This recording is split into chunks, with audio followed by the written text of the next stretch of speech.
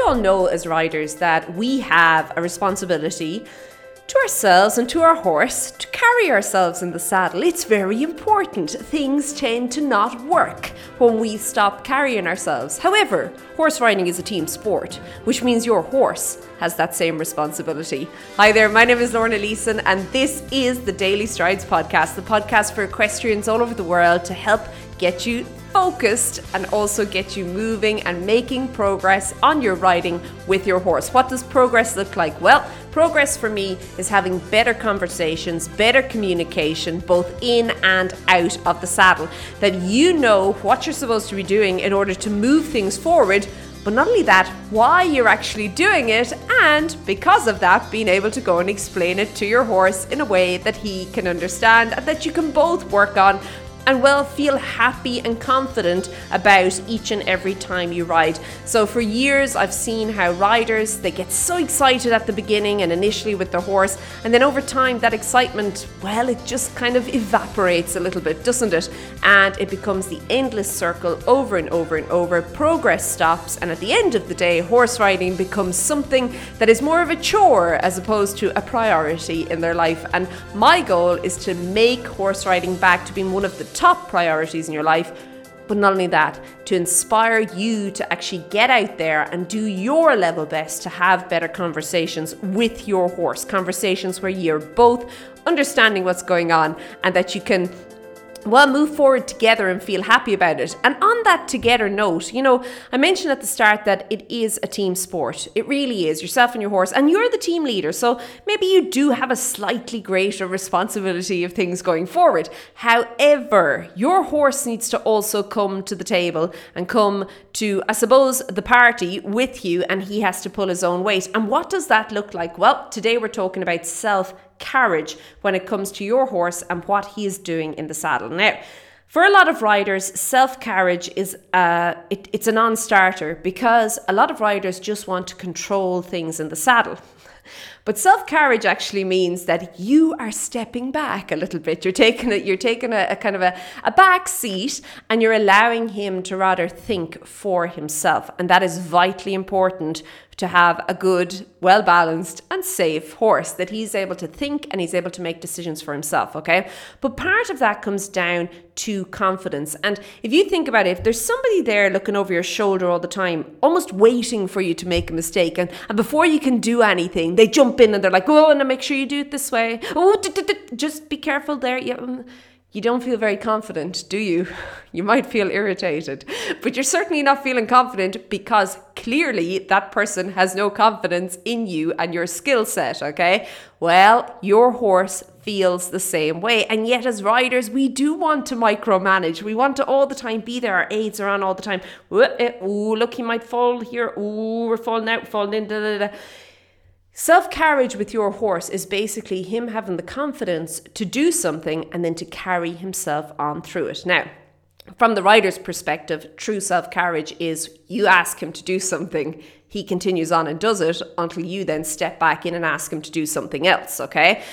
That is the aim of the game. That is where we eventually want to go to, but that rarely happens at the beginning. At the beginning, it comes with these little kind of bits and bobs. They're almost like you're taking the training wheels off a bicycle or the stabilizers off a bicycle, and you're just kind of encouraging him to start taking those few steps or those few little rides by himself, okay? Now, what's important with self-carriage is to understand first and foremost how the horse uses his head and neck if he was to carry himself, okay? So how this was explained to me years and years ago was we were kind of taken off our ponies, our hands were very loosely tied behind our backs, and we were told to jump a fence, a little jump, a pole on the ground, okay? As children, on our own 2 feet. And in doing so, it became very evident very quickly how we would use our hands and arms to balance ourselves. So if you think about somebody walking across a pole or a beam or something like that, it's the same kind of a principle applies. Now, your horse uses his head and neck in a very similar fashion, okay? And when you get riders who are a little bit too controlling, bringing it back to this whole needing to control everything, they tend to control too much through the reins, or they tend to want to control too much through the reins. Now, whether they're actually controlling anything or not is a whole other debate, isn't it? But they tend to want to, and in doing so, the horse can never truly balance themselves using their head and neck is how we want, okay? So your horse needs to learn to balance himself. He needs to be allowed to balance himself, and then also to develop those muscles in order for his head and neck to basically lighten in order to really truly balance himself. Now, before you get all upset with me, okay, you're probably thinking, hold on, Lorna, self-carriage comes from the back end. Oh, it does. But you need to also understand why you are not hugging on to everything and holding on to everything at the front end in order to facilitate, can we say, that self-carriage in your horse. So if you think of riding and you think of the contact and the connection, I'm not saying contact connection is a bad thing, by the way. If you think of it, you could have, and if we put it in real basic layman terms, you could have a positive contact or you could have a negative one, okay? Now, the positive one would be like holding somebody's hand that you enjoy and that you're going for a walk together.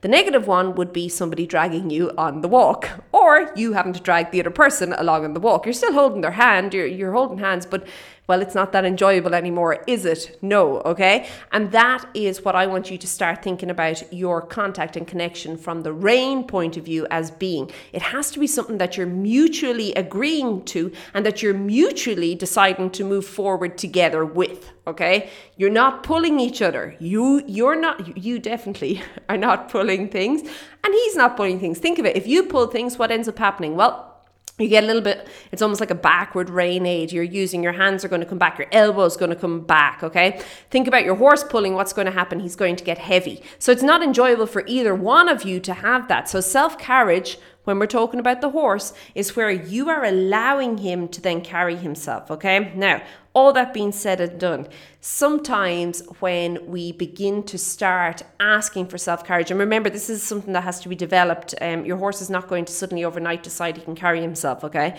It has to be developed because, yes, he might be in the field frolicking and enjoying himself and displaying beautiful self-carriage. However, you are on his back when we're riding, so he has to start to figure things out in his head and then physically, and then I would even say more emotionally as well, to have the confidence to do it, okay? He has to figure things out with you on his back and learn to start to balance himself with you on his back. And that's where I want to kind of lead this to today, the whole kind of concept that self-carriage is balance, okay? So again, bringing it back to what we are looking for as a rider.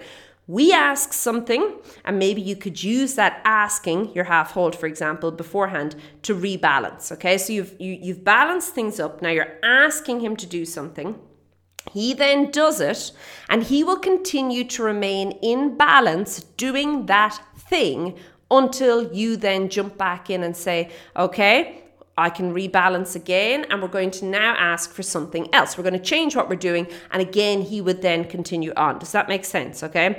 This cannot happen if you are not balanced and if you are not independent in the seat. Okay. So sometimes you'll see that you'll have a beautifully balanced horse and you put a rider who's not that balanced, and over time it all kind of falls apart. And again, this comes back to your responsibility as the team leader. You do have a responsibility towards your horse to balance yourself as best you can in the saddle and to work on your individual, can we say, failings, and make them better or improve them, okay, maybe the things that you're not so hot on, in order to really get that lovely balance happening with you in the saddle, okay?